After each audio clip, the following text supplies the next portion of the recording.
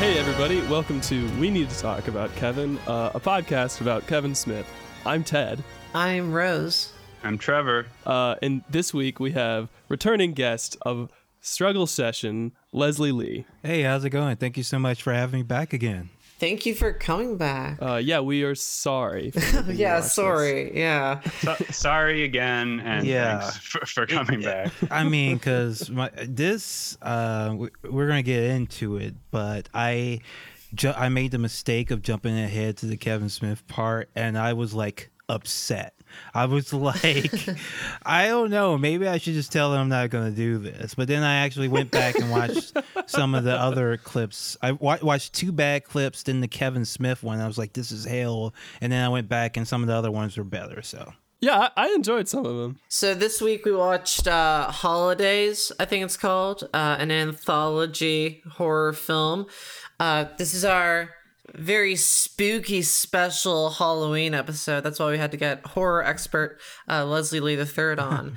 And I found this one not interesting as a film, but interesting as a piece of Kevin, scholarly work, because you get to see a direct comparison of Kevin Smith and other less known filmmakers working with like the same kind of constraints and the same genre and everything. And Kevin has, in my opinion, by far the worst entry. Yeah. Like the most miserable one to watch. And as far as the content of Kevin's segment in this film, there isn't really a lot of new ground for us to cover. You're going to hear a lot of the same weird shit that you've heard us complain about a million times before. Yeah, Kevin is definitely playing the hits on this one. All of his weirdness definitely comes out in this. All of his pathologies. He has the epic mealtime guy in it too. Oof, I hate seeing him. Yeah. Who has, I just realized, same first name as his daughter. Harley. Oh, true. Harley Morenstein is the guy's name. Oh, I wow. think he's fun, Canadian. Some fun trivia for everyone. Canadian. So Leslie, what did you think of, were there any of the segments of this that you would say were like pretty good horror shorts, or maybe okay? Yeah, the Father's Day by this guy named Anthony Scott Burns. That was actually high quality horror short film, very much in the vein of someone like a Thomas Ligotti, one of these creeping nightmares that's just waiting for you. It takes place in the modern world, modern city, but it's just like very weird and creepy, and it doesn't really explain what's happening, but you feel it on this really deep, visceral, emotional, existential level. Like it was really fantastic. I do think they kind of dropped the ball on the 1 second scare that is in it with the monster. They could have done something a little bit more interesting with it, but I would highly recommend this. I don't even want to do spoilers for it. People should actually go and watch this segment, the Father's Day segment. It is really, really fantastic, and it's actually a shame that smack dab in the middle of a lot of other stuff that's pretty mediocre. Most of it's pretty mediocre, and then just a couple of things that are actively bad, because they have this horrible concept of doing horror films based on the holidays, and so the order that the film goes in is the holiday, and it doesn't matter that the first two shorts aren't any good at all, and you still have to get through them to get to some of the good stuff. So just a bad concept, bad order. You don't want this many shorts in a horror anthology in general. I don't think a lot of this stuff felt like it was made like just for the concept. They didn't actually have an actual story to tell, and that happened to have something to do with the holiday. You see, it's like a contest entries sort of thing. And that just doesn't produce the best stuff, aside from Father's Day, which is and Mother's Day. Mother's Day was actually very excellent as well. I think I didn't talk about it more because I think it kind of peters out a little bit at the end. It starts off very interesting, then kind of lulls, and then it picks back up by the end. But both those, Mother's Day and Father's Day, like if they were just released as like a two-parter, like people would still be talking about those movies today, because this was doing, they were both doing, the folk horror stuff. What was it, 2016, before Hereditary Hereditary 2, and also his follow-up, Midsommar. Yeah, like if those two shorts had been just put together, Mother's Day and Father's Day, I think like people would be like would constantly be talking about it. This wouldn't be the first time I hear of it, but since they're smack dab in the middle of all this other stuff, like people just I have never heard of this movie until you mentioned it to me. And I like horror anthologies, and I had never heard of this one. Ted, you hear that? Leslie liked the same two that I liked, and he's the horror. I like expert, those two. My favorite two were the St. Patrick's Day one. No, that's not what you said to me. I think the holiday concept specifically is like it's kind of an interesting curveball, because the two that you point out that you really like are the two that I didn't really expect to be featured in. Yeah, me too. This, I didn't think they were going to do a Father's Day and a Mother's Day. I thought it was going to be like, I didn't think they were going to do, like, was it 8 short films? Like, that was quite a bit. And those two feel kind of detached from any idea of a holiday. Yeah, it's not, because there's not really holidays. It's just about your parents stuff. And that's fairly easy to turn into a horror thing. Like, that's kind of the point. That might be why those both work better, because they're not starting off with, how can I fit the Easter bunny into this? Or how can I fit a heart in a box of chocolates into this? They're starting from just the basic, like, okay, I have a character who has a fucked up relationship with their mother, or a fucked up relationship with motherhood or fatherhood, and it's just like a much better basis, aside from Halloween, which they gave to Kevin fucking Smith, the easiest one to make a horror, and his has nothing to do with Halloween. Couldn't even tell it was Halloween. They barely mention Halloween in it, and that's the ultimate that's the ultimate holiday to get for this. They gave him the prime real estate. They were like, Kevin, I'm sure he Halloween. demanded it. I mean, he probably you gotta give me Halloween, dude. Oh, you gotta give me Halloween. Mm-hmm. He was the biggest swinging dick in the room. He was the big star there. He got first credit on the directing list. When the credits came up, the first one was like directed by Kevin Smith, and then it was like directed by the other ones. So there's like one part where they do like them in alphabetical order, and Sarah Adina Smith comes right after Kevin Smith. I'm like, is that his wife? Did they write it together? And like, that's the worst thing that's ever happened to that poor woman, because she's the one who did Mother's Day, and like she just like I'm sorry, like just her excellent short next to like his awful, poorly thought out one, like it really just upsets me like how much work like all of them except for him, like it's not like the other ones that were bad didn't try. In fact, some of them tried too much. I think the St. Patrick's Day one, like that's just a movie. I mean, it is like a full, like it tries to be like a full movie in like 10 minutes. And unfortunately, the movie is Rosemary's Baby, which has already been made and remade and made over and over again. So much so that the movie actually mentions that. Okay, have you ever seen the Hollywood movie Rosemary's Baby? Yeah. If you replace baby with a reptile, that's what you have. It's like Rosemary's reptile. That's why I liked it so much, because that got me pretty good. Yeah, Rosemary's Baby with a snake. Well, that's what the movie is. That's what the short is. The other thing about the Mother's Day and Father's Day ones is that they're the only two that are really trying to work as horror movies and not just play it for laughs, or are just based on like a sort of joke about the holiday. And those two directors are both definitely seem like they're very talented. With both of them, it seems like there should have been, like, these were all kind of too short, right? Like it could have been an anthology with like 4 segments where they were all a little bit longer. But they're all too short to really get invested in. Although with Kevin's, that's a blessing, I think.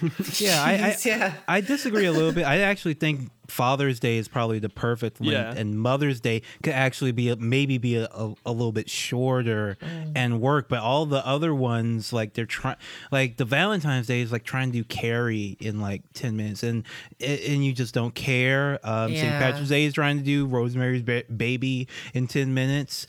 Easter, I don't know. I really didn't know what they were doing other than they had really good costumes. Yeah, like it was creepy, but like I feel like I don't want to diss it because it was creative and it tried to do something kind of interesting, but I feel like that person was just like, he was convinced that he had to make it explicitly about like Easter, the Easter bunny and Jesus, and he had to fit it all in. I feel like they were just kind of like trying to stay within the parameters when clearly if they wanted to, they could have gone in, you know, a less literal direction and done something a little bit more interesting. There's a lot of Catholic anxiety running through like the first half of the movie, I think. The Easter one is like either a guy that like hadn't no real experience with Easter or like was always in church on Easter hearing the creepy story when he was a kid. Yeah, it's one or the other. The central fear of it, which could have paid off in an interesting way, is that, you know, the resurrection of Jesus sounds to this kid like a horror story. It's Jesus coming back from the dead like a zombie, and that's scary. But then also that's conflated in his mind in her mind, I mean, with the Easter bunny. So it's like, wait, is the Easter bunny and Jesus? Is Easter bunny coming back from the dead? Like, there's just this weird fear and confusion in the kid. And sure enough, like an egg hatches and it's a Jesus bunny zombie. Yeah. It's got the stigmata and like little chicks come out of the stigmata in his hands. The costume rocks. The most literal and kind of uninteresting payoff for that sort of anxiety that they set up in the beginning, I think. Trev, you were saying earlier that a bit of the problem with like some of these is that like that when they're kind of set up almost as jokes or gags or something like that. And I think my biggest problem watching this anthology was it might even just be like a way that horror has changed over the decades. I don't know, because I've been watching a lot of like 70s and 80s slasher flicks lately. And to me, when I hear an anthology film that's going to be based around the holidays, I'm expecting something more, you know, more earnestly trashy, more like fully buying into its own campiness, maybe something along the lines of Creepshow even, but more brutal. I expect, you know, like a killer Santa Claus or like you know, maybe a big wild monster movie, but I expect it to be approached with like a level of fun, because you're making a horror film about the holidays. Like, it's inherently silly. And I found with these films, even though they have these kind of jokey premises, they still retain that kind of sterile, slow horror approach that I recognize from like, that's what like Netflix does all the time right now. Yeah. And there's something about that style that just, you know, if you're using that style, then I need there to be like an intellectual underpinning to it for me to think about, or like a really strong tone or something that these filmmakers aren't pulling off. And I would much rather if they just like gave up the pretensions and just gave me a Santa Claus butchering people on Christmas night, you know? Yeah. So Rose, did you think, because it sounds like the one that probably closest to like a traditional kind of 80s slasher was the New Year's Eve one, which I thought was... I don't know if I got to that. I stopped after the Kevin Smith one. Oh, after you stopped at the Kevin Smith. Because after that one, I was like, I cannot handle any more of this shit. Jesus Christ. I kind of like the New Year's Eve one. It has two good actors in it, which a lot of them, which, you know, the Kevin Smith one does not have. And it has a decent amount of like gore and slasherness, and there's kind of an obvious but kind of fun twist to it. I actually think that one could have been a little bit shorter. The first kill should have been like a way shorter, way shorter. But yeah, I thought that one was kind of okay and closer to like we're just gonna have someone in a mask stab people on a holiday, which is what more of these shorts could have been. Yeah, and I want to mention that a good comparison would be, because I just remembered I watched these recently. That there was the Creepshow, Shudder series or something, or like Amazon series. And it's on Shudder. Shudder, yeah. As I got that Shudder subscription for October, really good deal. But yeah, I watched through that, and like a lot of the shorts in that aren't stellar. They aren't up to like the originals standards, but they're all done with a lot of fun, a lot of earnestness, and a lot of commitment to like the style and the practical effects and all that. And this one, even when that Easter Bunny thing popped up, it's creepy, but like I don't know, it didn't feel like it went anywhere. It didn't feel like that original either. It just kind of looked like the Pan's Labyrinth fawn design, but like stripped down to just like a nude mole rat form. Yeah, I don't know, there's just a lack of fun in this movie, and I expected it to just be a lot more carefree. So you're talking about the two approaches, which are the kind of grim modern horror look, or the kind of more throwback, fun, trashy kind of horror. True, yeah. Kevin, for his part, eschews both of them by just being a lazy piece of shit and not even trying to establish any kind of mood or style. Oh, God. This thing looks so lazy. It looks like it's shot on like a consumer cam. It's so brightly lit. It looks like it's just lit by like bright, like fluorescent lights, like not even movie lights. It looks so shitty and amateurish. It's like not even like a student film. How little he tried. At least when he did Red State or Tusk, he tried.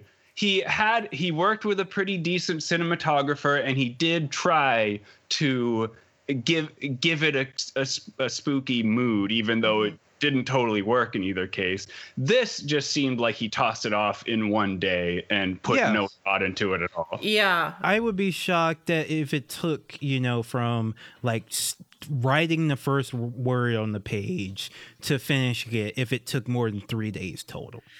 Mm-hmm.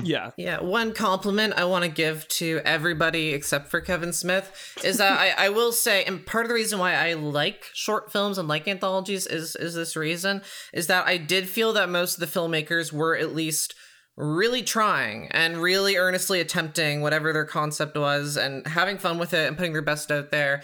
Kevin's segment, yeah, you can tell there's zero effort put into it, to the point where it feels like almost insulting to the other filmmakers. That he clearly filmed it in like a day tops. It looks like a YouTube video. For the rest of them, being in this horror anthology was probably a big opportunity that they were grateful for and wanted to make the best of it.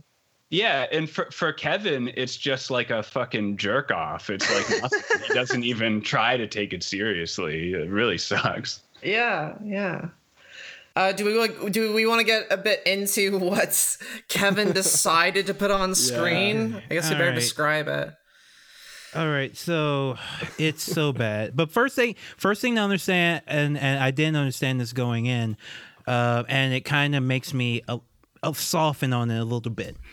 The premise of this movie only made sense between the years 2013, maybe 2014 and 2017. That's the only time period where this premise can make sense, because like a webcam house where for girls who don't know how to set up their own OnlyFans. Like that's basically kind of like it. And it's like there's like maybe those places existed at some point at some time, but like I was thoroughly confused. I thought this movie came out like last year, so I was like, wait a minute, why are these girls staying with this abusive pimp to do webcams instead of just like begging there and letting him keep all the money. Like it did, and these were all like girls that he was, and it didn't make sense from his part either, because he was flying in women from like the Midwest to do it and like committing, felony after felony instead of you could. There's so many other things you could do. Like now you have more options. Both of them had different options. I mean, obviously he's supposed to be a garbage, a piece of shit person, but it's like it just did. The premise just didn't make sense. Yeah, there was a Workaholics episode about this same thing, I think, back in 2013 or some sleazy guy was running like a. But also the modern version of this, you don't trap a bunch of girls like slaves in your house and have them webcam for you. What you do now is you make an app or a website like OnlyFans and you just steal half of their money. Yeah, that's how they do it now. That's how you do it. Yeah, I don't know. I don't know too much about the history of sex work or whatever, but I'm pretty sure before this film came out, there was some documentary that got really popular that featured like some girls doing like webcam stuff like that. I can't remember what it was called right now. Yeah, I think it was Hot Girls Wanted. That might have been it. So I feel like it was in the zeitgeist at that time. But yeah, it feels very weirdly specific. Leslie, I don't know if you knew this, that one of those girls is Kevin Smith's daughter, Harley Quinn Smith. Oh, she's the one with, of cast course, his the most own lines. daughter as the abused cam girl in this weird, gross little sex. But she's movie. like the one that's strong one, She's the strong one. So she's not, it's not. Yeah, as bad. It's she's not. She's not the one who's the most abused. But she's the more proactive one. I don't mean to be mean to anybody on the cast, but I'm saying this in all seriousness. I thought that two of the girls were the same actress. I thought two of them were Harley Quinn Smith, and that Kevin was doing some kind of clone effect. Wait. Slow down. You keep saying Harley Quinn. Oh, Smith. yeah, that's her name. Did he name his daughter? Oh, I thought you knew this. Harley Quinn. Yeah, Harley Yes, Quinn he did. Smith. He named his daughter after the sexy Batman villain, and he has cast her in multiple weirdly sexually charged roles in his own movies. Kind of the only roles he's cast her in. Pretty much. They all have a weird sexual energy for sure. This one, the most explicitly. Also, her worst performance so far. Yeah. So he's really going down the Dario Argento path without ever actually making any good stuff in the first place. Jesus. And Leslie, you'd probably like to know this too. So yeah, he named his daughter Harley Quinn Smith. But Kevin has like a bit of a grievance with Tim Burton, a bit of a feud with him, because for a long history I won't get into. But when Kevin Smith was asked about the Tim Burton Batman movie, he was like, "Well, it was okay, I guess." Liar. He's lying. He completely is like trying to shrug off the fact that he is obviously a huge fucking Batman fan and definitely a huge fan of the Tim Burton one, just because he can't admit it to Tim that he definitely absolutely loves this film. It's because when Tim Burton was supposed to make a Superman movie, Kevin Smith was developing the script, and Tim Burton did not want to work with Kevin Smith. I wonder why. Right off. Yeah. One of the best stories of Kevin lore. So in this short horror film, we have Harley Quinn Smith, and I presume two of her friends that were cast by Kevin in some kind of cheap house with the guy from Epic Mealtime who's playing a pimp, I guess. Yeah, sort of and like calls him A webcam pimp who's absurdly abusive. He's so much more over the top verbally abusive than it would even like. It's not good for business to act like that, you got to chill out a little bit. And it's not even like a funny over the top like vulgar performance. It just comes off very weird. Like you don't really know how to feel about it. So mean spirited, but not like creepy or scary either. No. Yeah, this movie is so brightly lit. It's lit like like a porno movie. Folks, if you've seen Midsommar, Midsommar looks like, it looks like Nightcrawler compared to how brightly lit this short film is. But this is all like indoor bright lighting. It's like looks too shiny. It looks like off-campus apartments. That's what it looks like. That's what it looks like. I mean, this really looks like a YouTube video. It doesn't look like a short film that even a filmmaker not of Kevin's stature, just like a random person being hired for a film like this, it doesn't look up to professional standards. And Kevin Smith is like, top fucking billing on this. Like, he is the star, and he doesn't even try to make a real film. And the thing about the premise here, and the reason that it was probably important to Kevin to make it about abused cam girls, is because this is Kevin really trying to be feminist. Oh, yeah, very much so. And totally tripping over his own dick, because like he is so out of step and behind with everything, even in 2016. Like, you could, like, there's the way. I mean, you know what? I'll bet this whole thing was inspired by that guy that made a rude comment to Harley Quinn online that he had a big post about. Right, definitely. Yeah, because that says a lot. All right, so let's get into like what sets this whole thing off. It's that an online sex worker, she's doing a chat and she gets utterly destroyed because one of the customers calls her a whore. One time, she's just like, oh my God, this is the worst thing that ever happened to me. That's just being a woman online in general. Yeah. And I was about to say, like, girls get paid for that. Yeah, like, get paid. What does Kevin think those paying customers are like?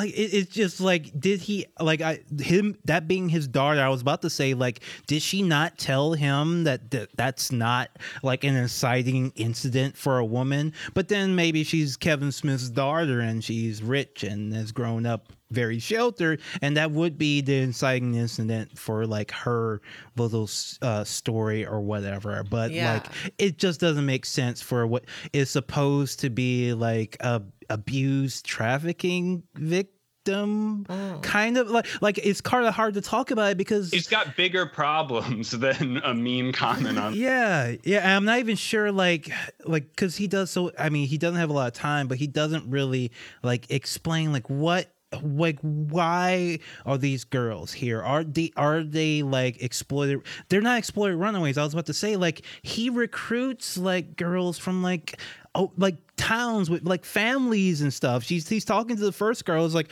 oh, you have a boyfriend and parents who love you. Just tell them to fuck off and come visit me. And like, that's not what happens. Like, he would be picking up like girls on the street and trying to bring them in. It's like, or like they could have done anything. Like, even if he was talking up the girl who was like maybe the cashier at the Halloween store, which is the only Halloween reference. If he was telling her, it's like, oh, you want to make some real money? Come here. Like, instead, he's on the phone with a girl that's not shown from like Ohio or something and trying to bring her in. It just doesn't make sense. There is one other Halloween reference, actually.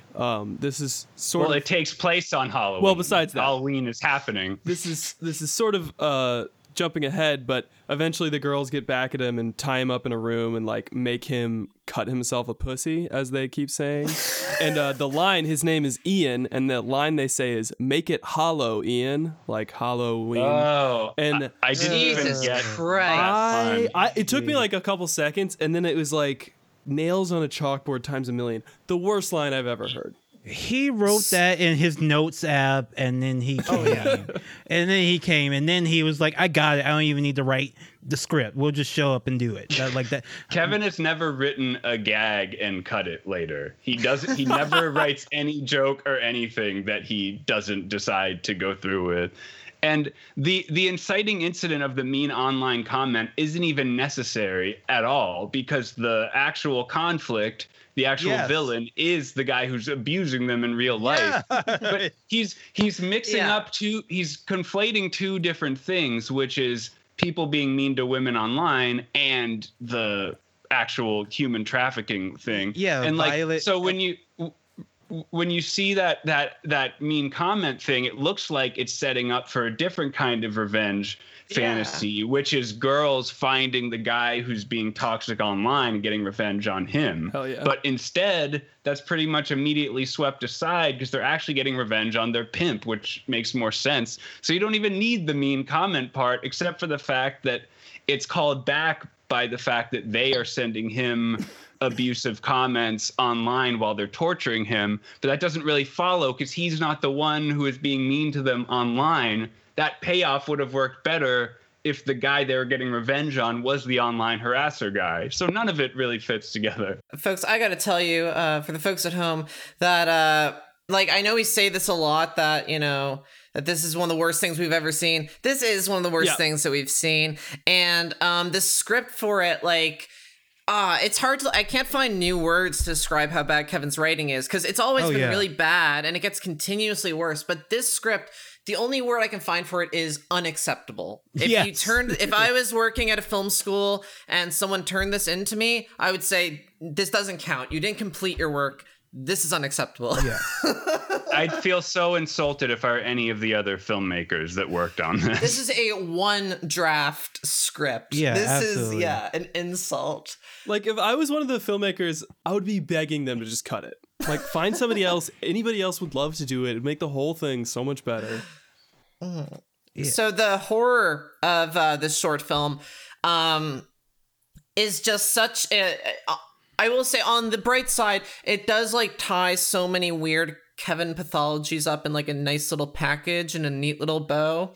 It's kind of perfect because it is, a vision straight from the man's sick brain. So epic mealtime guy gets knocked out or something, and he wakes up in a bed, and he finds out that his asshole has been glued shut with a vibrator up his butthole, and the vibrator is attached to a car battery, and these girls are gonna, I guess, torture him with the vibrator.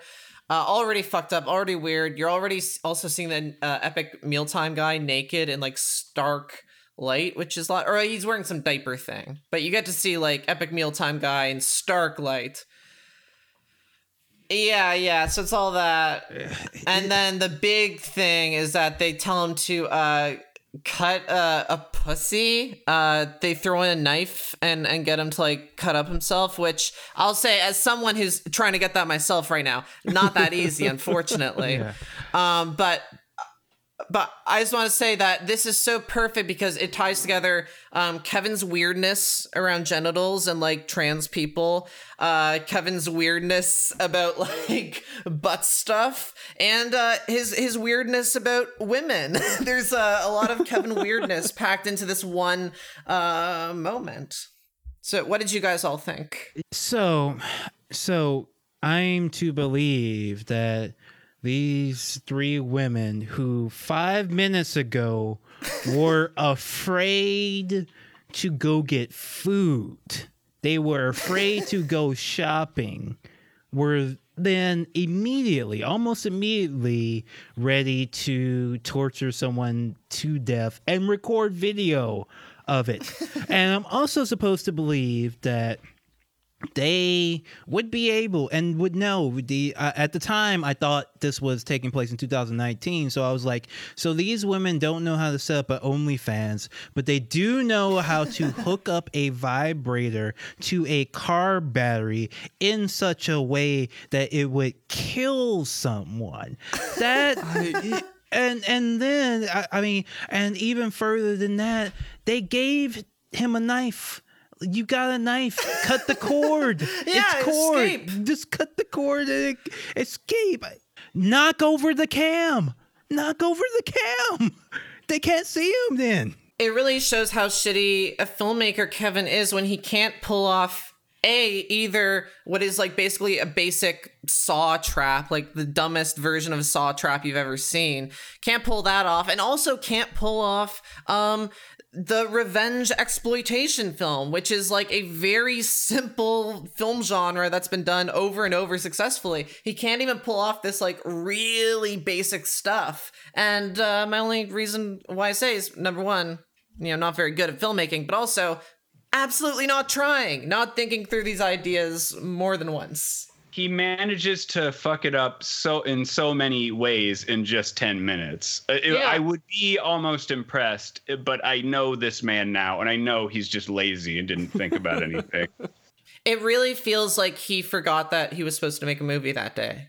Like it feels made up on the spot. Yeah. There's no the desperate, like, did the idea of just packing their bags and leaving while the guy wasn't home ever enter their heads? Like, I know it's not always that simple to leave an abusive situation, but if they're gonna go the full step of torturing the guy to death for revenge, like, I think you need to establish the stakes a little bit, like give some reason why they can't leave, because it seems like they're not that trapped. You know, like it doesn't seem like it's that dire that they need to jump all the way to rape, murder, revenge. He comes in and he's mad that they're watching TV. Like, they can What the watch fuck are they TV, supposed to okay? do?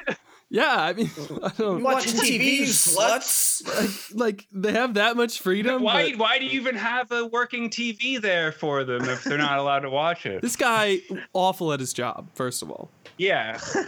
Yeah, like, what is his game? Like, he's literally just talking to the girls, and he says, so what do I tell my parents? Oh, tell your parents to fuck off. Like, what kind of pimp is that? Like, how? I don't know how he, like, was able to get 3, like, white, American, healthy, well-fed, blonde women under his spell, because he doesn't really seem to have any kind of game or appeal whatsoever. He's not even like, he is not even like most pimps. Like, they start off with the girls like as their girlfriend. Like, what girl is going anywhere with this fucking guy? I don't know. I don't know. And there's not even an attempt at a costume or anything either. Like, there's no, it doesn't look like he doesn't have, he doesn't come out with like the alien grills from Spring Breakers or anything like that. Like, he just looks like a very normal, schlubby dude who just comes in. This is how he looks in real life. He didn't put on a costume.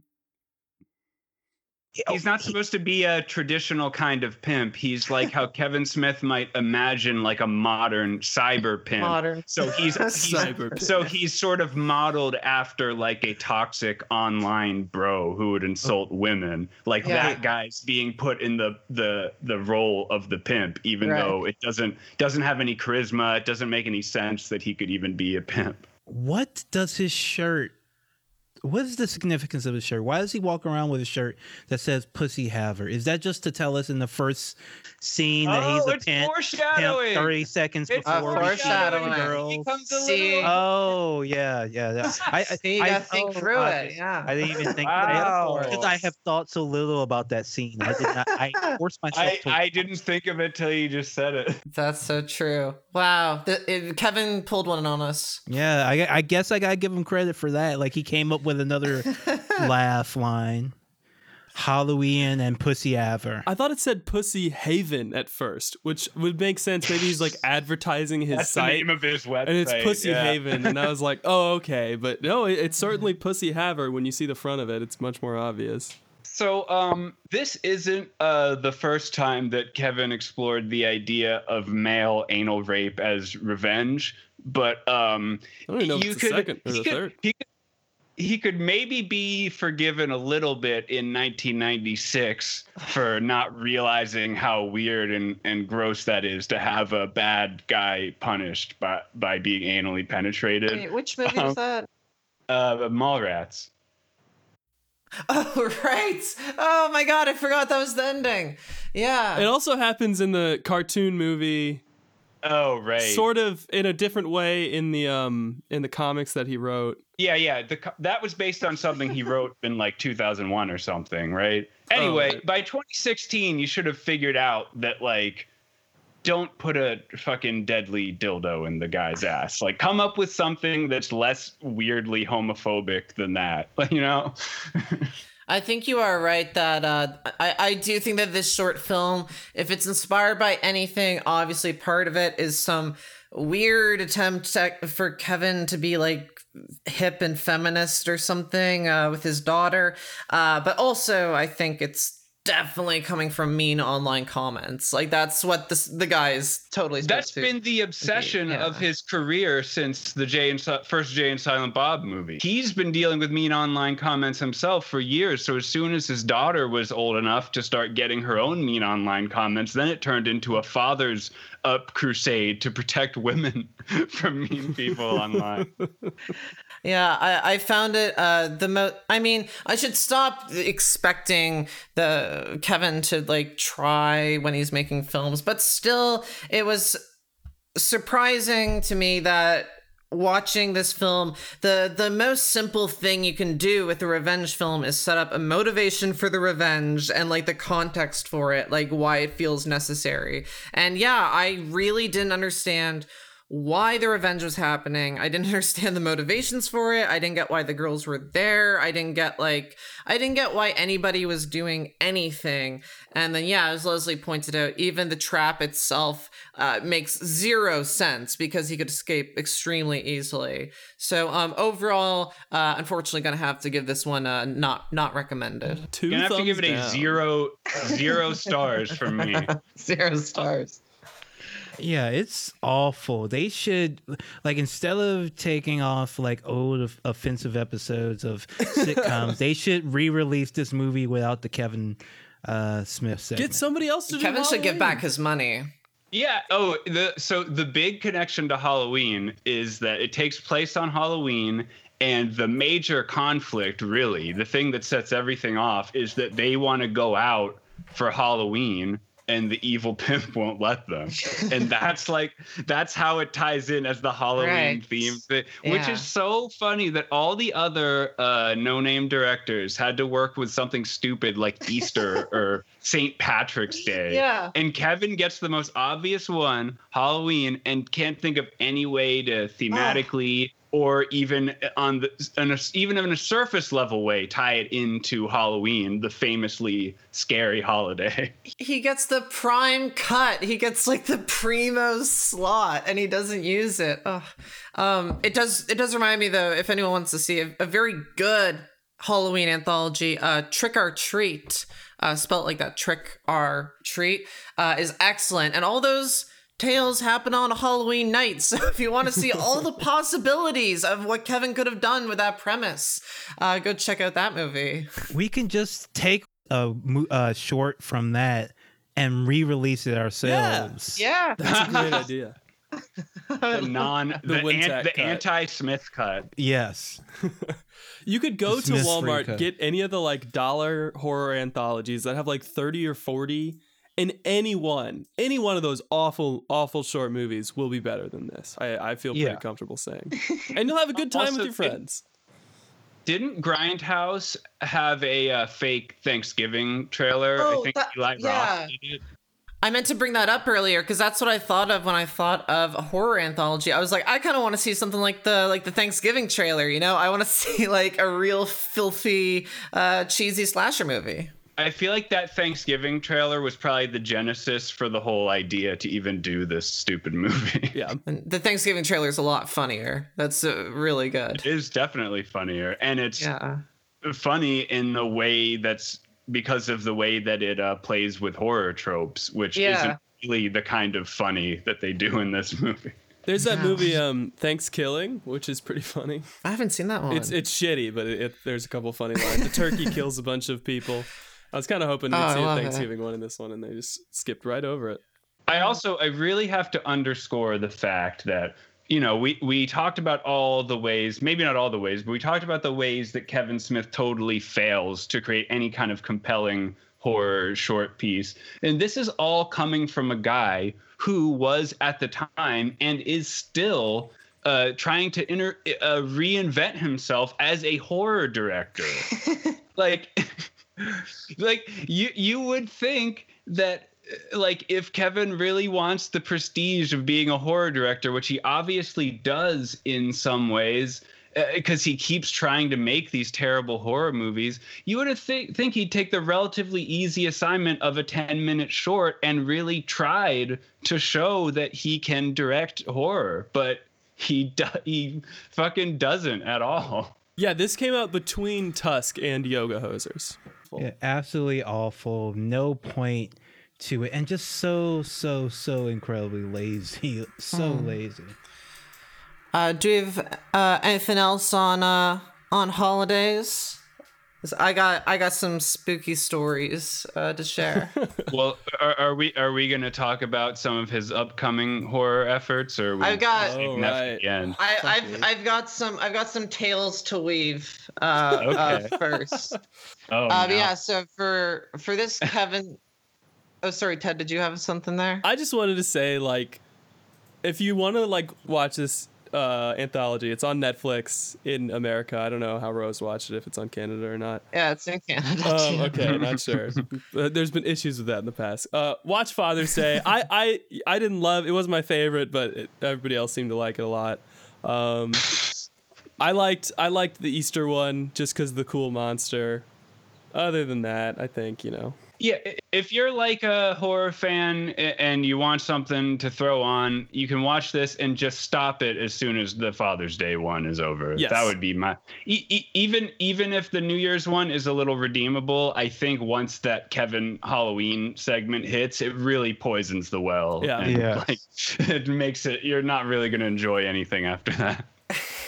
So in this season of ghosts and ghouls and things from the abyss, I have some tales here, some tales from Kevin's past. We're going to resurrect some long lost Kevin projects and the lore associated with them, particularly his frightening partnership with the grotesque, ghoulish Mad King Harvey Weinstein.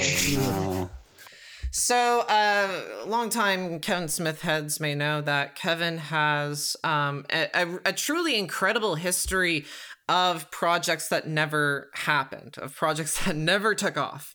It seems to be a very consistent thing for him to get to the pitching point of a project or the writing, and then it all falls apart. For some reason, I'm going to say it's probably coincidence. So, so Kevin's main passion project for years and years apparently has been to make a sequel to Fletch. If anyone remembers Fletch, what the fuck? Starring Chevy Chase. Yes. Apparently that's his big passion project. Why? So I don't know why. He says he's been trying to make it for years. And yeah, so he says here that for 5 years he'd been trying to make Fletch with Jason Lee as Fletch, or the titular Fletch who we know and love. It would be a quote unquote insanely faithful to the book Fletch 1 script. So I guess it's also a book. Nobody which ever I wants didn't realize. It was a book series originally, I believe. So this is a very revealing tale of what Kevin and Harvey's relationship was, because obviously Harvey raised Kevin from the dirt. You know, he was the kingmaker in Hollywood, and he chose Kevin to be one of his anointed people. And after Jersey Girl, Ben Affleck had been offered a role in a movie at Disney, although it doesn't specify here. They were in some talks or whatever, and Ben wanted Kevin to come work for Disney on this film, but this was when Disney and Miramax were starting to split up, when the divide was starting to happen. So Kevin tells Harvey Weinstein that he's going to go over to Disney and make a movie, which apparently was allowed in his contract. He was allowed to direct movies for other companies. He just wasn't allowed to write for them, only Miramax. And Harvey basically told him that, like, you know, you can't do that, and saying, you know, we're family over here, you know, we gotta stick together, you and me.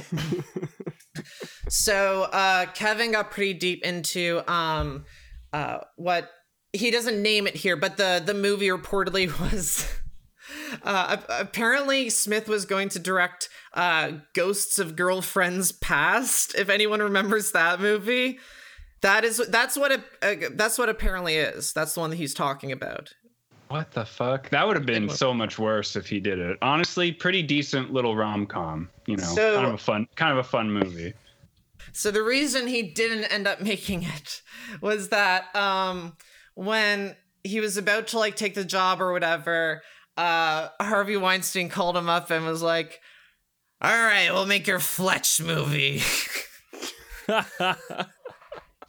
So then Kevin Smith came back, and when he came back, it turned out that there wasn't a lot of money for a Fletch movie kicking around anymore. So also Ben Affleck passed apparently on the pitch for Fletch that he received. And so Kevin ended up making Clerks 2. And yeah, so he says, and this is honestly like, this is kind of honestly a little bit sad. So Kevin says, Ben was cool about it. He said he'd never understand my loyalty thing to Harvey, but he still respected it. See, Harvey knew he had me regardless. Being Miramax meant something to me, a code I lived by. Jesus Christ. We were a gang. The Miramax code of silence. It was us versus all of them. It sounds like Kevin actually does have some firsthand knowledge of what it's like living under the thrall of a scary pimp. So it's kind of weird that he wasn't able to translate that to film. And then he says, and ironically, he'd never make another movie for Miramax because Harvey split from Disney and made the Weinstein Company. And then he says, see, that's why it was easy for me to leave the movie biz now, although that's a fucking lie. When the era of Miramax died, a big piece of my passion for film died with it. Now I'm mostly a podcaster. And Ben's a director who may win Best Picture this year.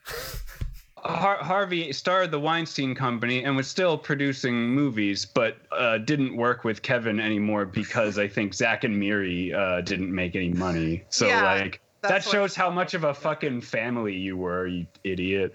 Yeah, after Zack and Miri tanked, Kevin did not get contacted by Smith again. Although this is a great lead-in, Trev, because this is the follow-up to that story. Is that, so everyone remembers in 2017, the Harvey Weinstein piece came out, the whole Me Too thing. And a week before the piece came out, Harvey decided to call Kevin. He hadn't called him in like a decade because Zack and Miri tanked. And he said, "Hey, Kevin, would you like to do Dogma 2? Oh, what could have been? What did Kevin say? Did he say yes? He doesn't say what he said to it. He doesn't say what he said to it. He was definitely on board. Are you kidding? He just said that the piece came out a week later and he felt sick on it. Oh, I feel so bad. As soon as that piece came out, I called him right back and I said, Harvey, we are going to need to renegotiate the terms of the Dogma 2 deal. So anyways, that's my little story about Harvey Weinstein the Ghoul and his control of Kevin Smith. A real life boogeyman, a genuine horror villain, Harvey Weinstein. Yeah, I find their relationship kind of interesting because in a way, like, Smith is probably one of the most indebted to Harvey of like all the people that have worked for him, because Kevin, came from one of the lowest spots of his filmmakers, but also probably has like, least going on of like the Miramax filmmakers.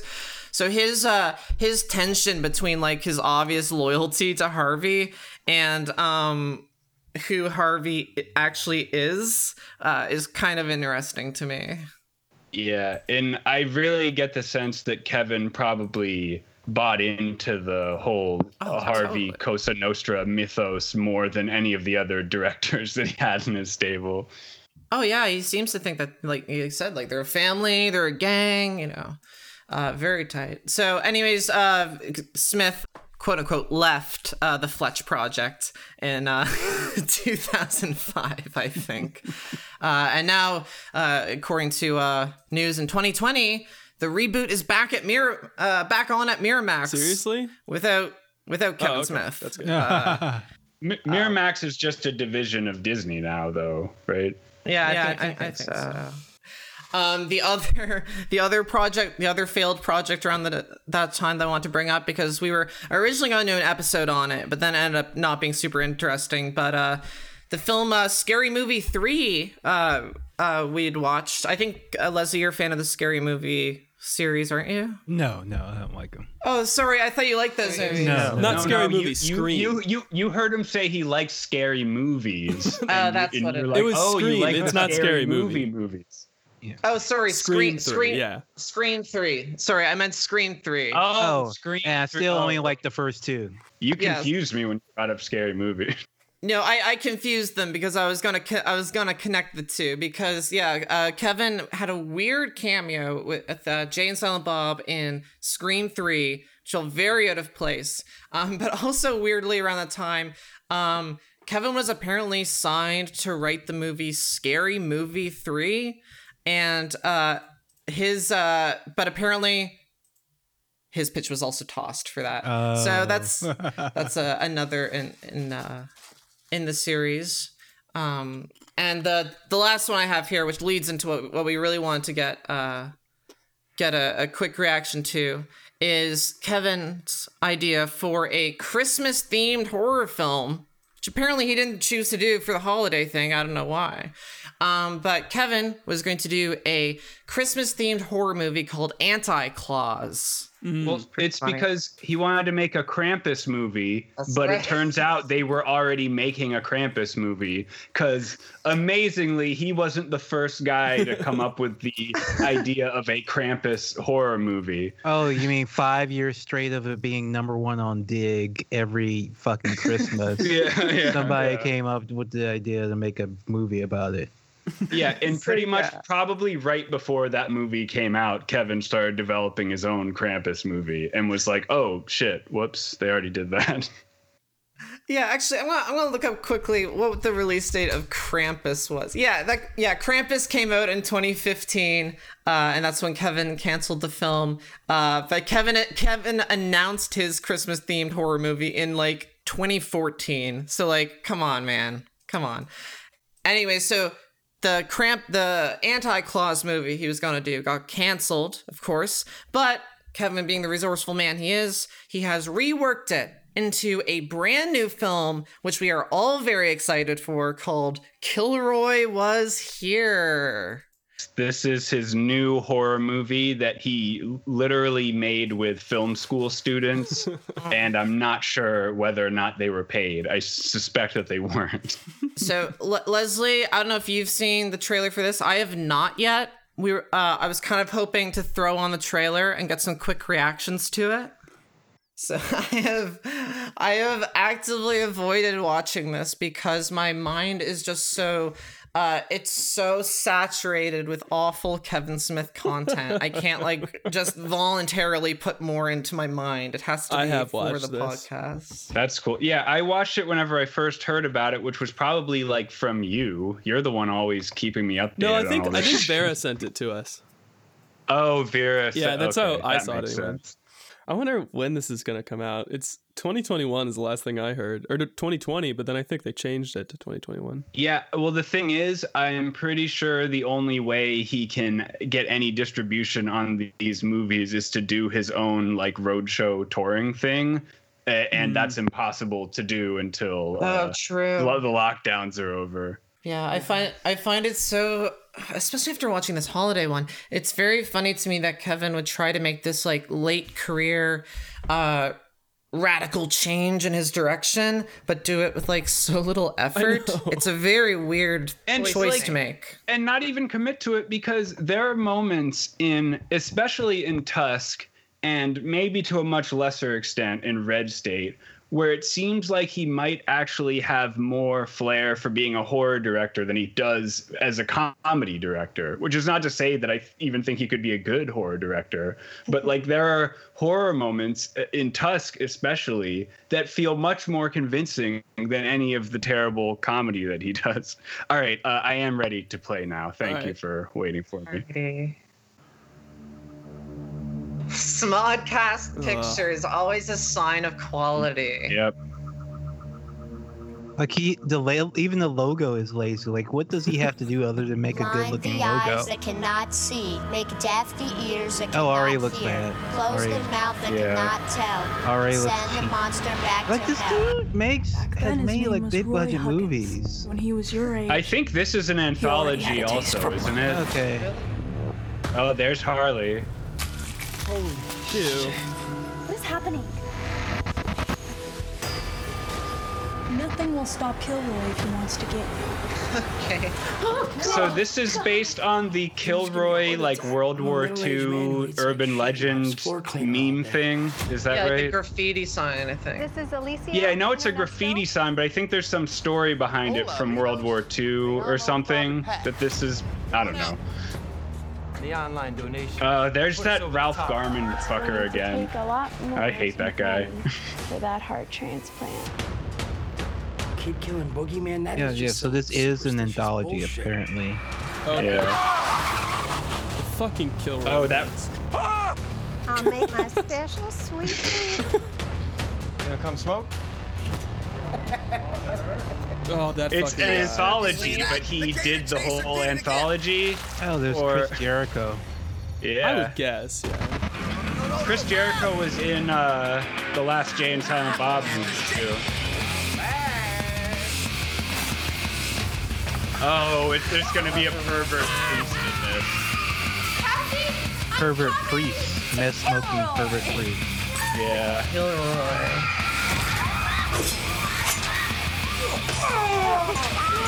Oh, that looked awful. That looked awful. Oh, my there's God. that You one could looks tell better. the knife was rubber. Oh my god. Spooky. Better get the mob. Jesus Christ.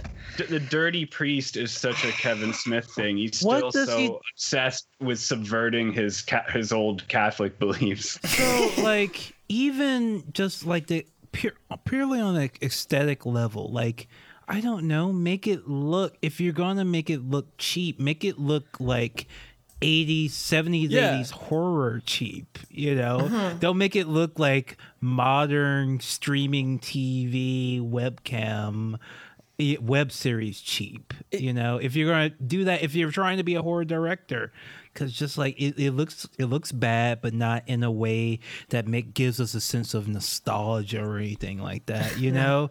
And I don't know what he's trying to do. What does he expect us to say to look at this and say, like, wow, that Yeah, I looks don't know really what's supposed to take amazing. from it. That looks really cool. I gotta see that now. Because he has no mastery of style whatsoever. And in this instance, when he's having actual amateurs help him rather than like he's done in some cases and gotten like some decent, crew members to sort of help him make something that, but that looks more professional. This is just like, he doesn't even know what he's doing, and it's so clear because there's no one to really help him make it look like he does. Yeah, I'm gonna be restrained here because I don't want to compliment Mallrats, which is a film that I very much hate. But I gotta say, it's interesting to look back at a film like Mallrats, which was clearly a studio trying to make Kevin Smith into like a full-fledged Hollywood director, and it's interesting to look back at that film because now looking back, you can tell what it looks like when a studio is like in charge of a production.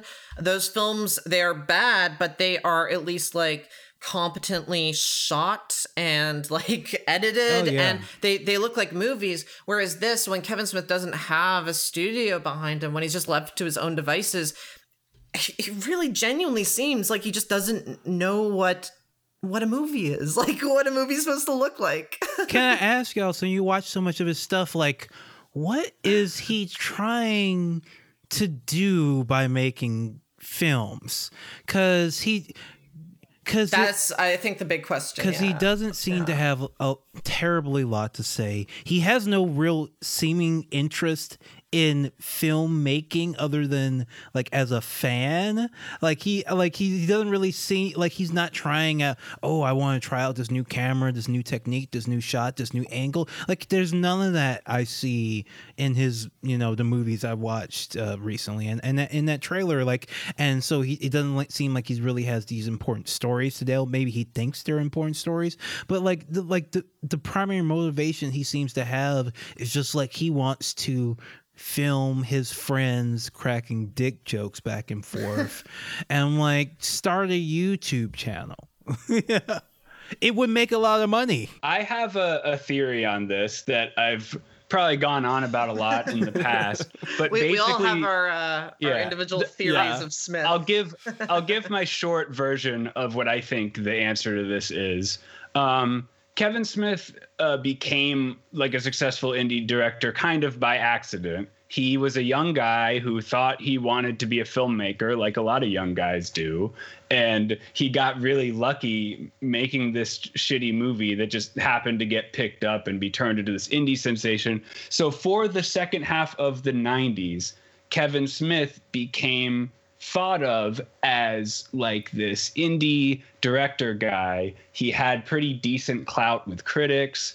He clearly saw himself as a peer of people like Tarantino, or he felt comfortable enough to like publicly slag off Paul Thomas Anderson's movies. Like he was one of the guys. So he got a pretty big ego from that point in his life. You know, he got puffed up a little bit by some critics saying absurdly nice things about him.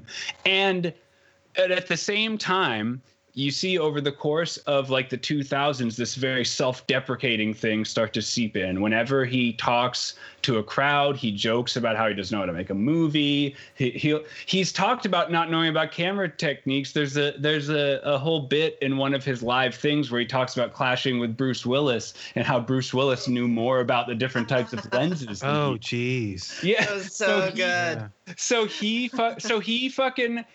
So he'll always say stuff now, like joke about, call himself a bad director and be like, I really shouldn't be directing movies. And he has found his new calling, I guess, as a podcaster, because it seems like that's mainly what he wants to do now. But because he came to prominence as a celebrated indie comedy director, there's still this thing, this sort of drive that makes him feel like this is what he's supposed to do, or like he's not legitimate. It's like a sort of weird imposter syndrome thing. It's like very pronounced, like contradictory kind of imposter syndrome, where it's like he's not a filmmaker and he knows he's not a filmmaker, and he could just stop making films anytime he wants, and he could just be famous for being himself and make plenty of money just being Kevin Smith, you know?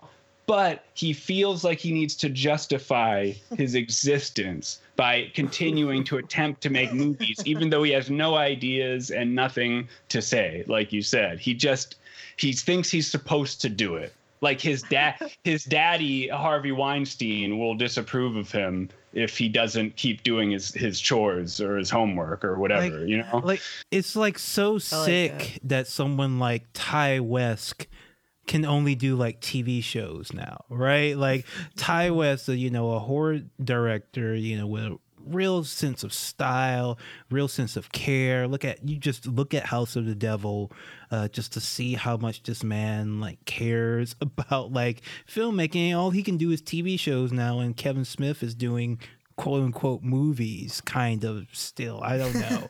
It just seems grossly unfair. Like, he should have been paying the people who directed Mother and Father for them to do their own movie instead of him doing a horror anthology. Did he not watch Holidays and look at that and see, like, holy shit, all of these people whooped my ass. Why don't I do something with them? I feel like he probably didn't watch it. Like, if I had to guess, I don't think he watched it. He did watch it probably, but he was baked out of his mind. This is into this was deep into the period in his life where he was like heavily smoking weed, and I suspect also very heavily overeating and having lots of problems with food because this predated his heart attack. And he was really like probably descending into a very slovenly, high all the time, shitty lifestyle and barely paying attention to anything that he's doing. That's the impression I get from this period of Kevin Smith's career. Sorry, there was something that I had and then I forgot it. Oh, sorry. My Smith. Yeah, I wanted to say that my perspective on at least the late period Kevin Smith. I think there are many ways to dissect the Kevin Smith oeuvre, but I think the late period Kevin Smith is characterized by the only person I can think to compare against is I'll say a Doug Walker syndrome, a nostalgia critic syndrome. For people that don't know, Doug Walker, the nostalgia critic, popular online joke reviewer, reviews old movies and yells at them and stuff like that. He eventually got very successful and took it to his head and killed off the nostalgia critic character. He said, I'm going to make my own show now. And he tried to carry his fame over, and it didn't work. And he lost all of his money. And then he came back to the nostalgia critic character. And that's where he kind of is right now.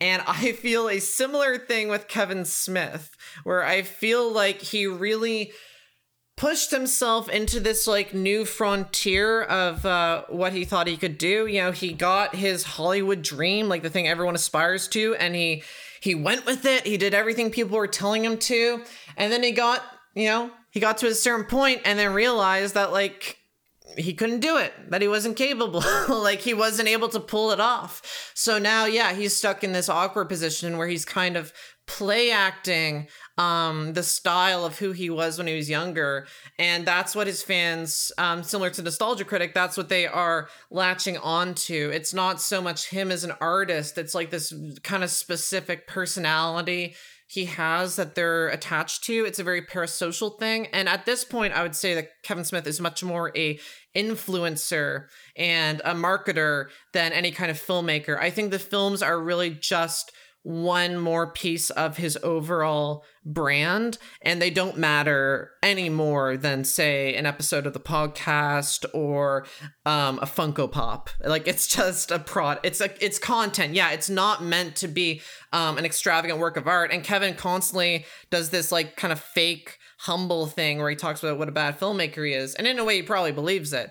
But I more so. Than that, it's that he doesn't. He knows it. I mean, yeah, he knows it deep down. But yeah, that's the kind of insulting thing, is that if he knows it or not, the main thing is that he's not trying, because this is just content. It's not even art to him at this point. That's my that's my take on the old Smith man. My theory is just that Jay is Harley Quinn's father. That's my big theory. Yeah, that's a theory we all share. I will not subscribe to that theory. That gets into all sorts of other psychoanalytical theories that we don't need to get into again. I am thankful that Jason Mewes got left out of the Halloween short. He deserves a bit better than that. One last note, since this is the scary horror Halloween episode, is that one of our friends sent like a link the other day to like a live Q&A thing that Kevin Smith was doing, and I clicked on it and I saw for just a minute, and in the little bit that I saw, Kevin Smith confirmed that he was that Moose Jaws, the third and final installment in the True North Horror trilogy following Tusk and Yoga Hosers, is still coming. He is still making Moose Jaws. So between Kilroy Was Here, which is completed, and Moose Jaws, which he's still determined to make, and so Kevin Smith's horror career is still alive and well. Great. Jeez, well, I good luck to him. I know it's hard getting started in the industry as an up-and-coming director. Leslie, any advice as a horror fan to... No, actually, that's a stupid question. All right. Well, I will just say, yeah, good luck to Kevin Smith on his career as a new horror director. I hope that he pays back his share of whatever he got paid on Holidays, because he clearly ripped off whoever was financing that project. He should pay it to us, and a portion of all of his earnings. That's very true. In perpetuity. I just have one quick patron shout out to make. We've gotten one new Patreon subscriber since the last episode. That is James. Thank you very much for subscribing. We are now dangerously close to reaching the goal where I have to listen to an entire episode of Kevin Smith's podcast. Since this is coming out at the end of October, I just want to say thanks to everybody who signed up during this first month, and thank you for all the positive feedback that we've gotten for our two Batman Begins episodes. And our first episode on The Dark Knight should be out shortly, planning to release that on November 1st. And of course, I think I owe an extra thank you to our guest, Leslie Lee III, because if it weren't for his podcast Struggle Session, the three of us never would have met or formed a podcast in the first place. Very true. And it must be said that probably half of our Patreon subscribers so far have come directly from the Struggle Session Discord, where the three of us all met. So, you and I mean, really, when you think about it, our podcast was kind of incubated by your podcast. So technically you and Jack own 40% of the We Need to Talk About the incubation fee. We'll sell up at the end of the quarter. Yeah, okay. Sounds good. We'll discuss the earnings off mic, of course. Thank you so much. We appreciate you coming on the show. And of course, everyone should listen to Struggle Session and subscribe at patreon.com/struggle session. Is that the right URL? Yeah. And thank you so much for having me. Thank you. Yeah. And sorry again. To our listeners at home, have a very spooky Halloween. Bye, everybody. Happy Halloween. Don't let any Kilroys catch ya.